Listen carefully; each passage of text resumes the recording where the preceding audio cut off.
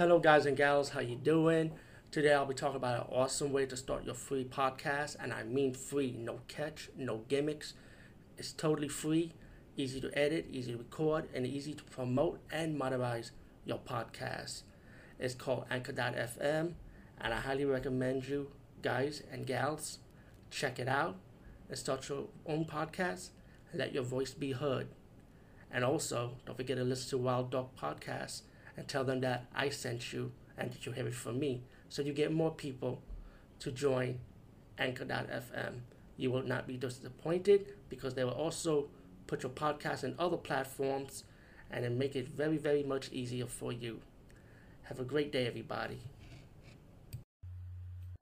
Hey guys and gals, how you doing? Today we talk about the movie called Restricted Area, and the movie is kind of like Deliverance, I would say, with a with a cult setting scenario, pretty much about these four friends decide to go camping, and when they come across the woods, they find out that there's few people like missing, or and other cast of different characters like getting killed by this mysterious cult.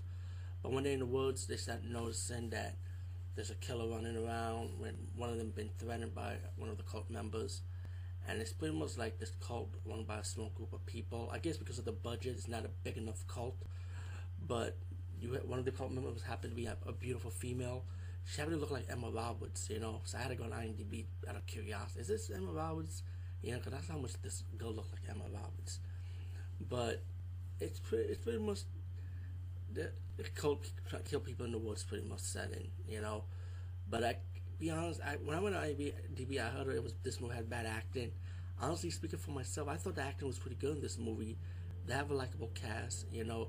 The villains in this movie was kind of weak, you know, it's typical cult killers, you know, nothing of interest. But the heroes, I liked it, you know, especially the guy Axel. He's like one of those party type of guys that you have to have in a horror movie all the time. So I like his character though, you know, it's typical, but he was enjoy to watch though.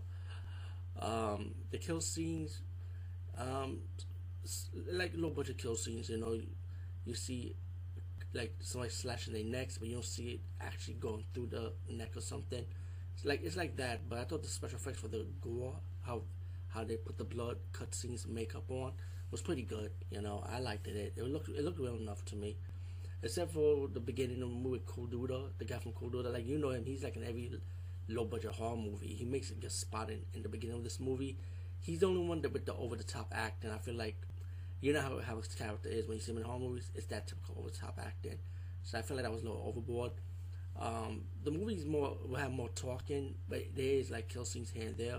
So like the last one was review, Strangers Within, you have to be patient with this one also.